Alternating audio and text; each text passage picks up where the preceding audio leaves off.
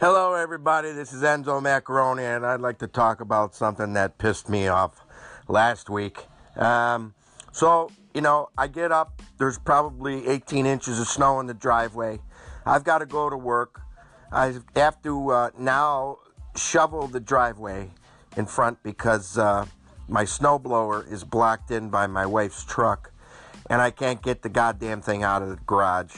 So now I got to shovel. I got to shovel about 20 feet, about 18 inches of snow, and of course, there's more where the plow pushed it in at the end of the driveway.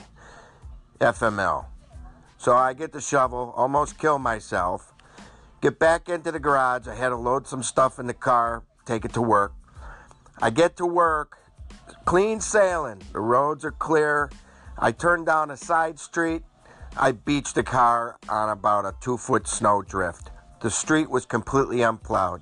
My maintenance guy from work sees me with the snow blower, comes over, had to blow the snow around my car. That's how much goddamn snow was around my car.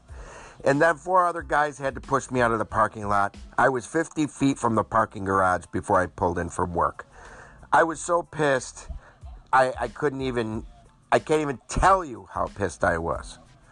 That's life in upstate New York. Ciao.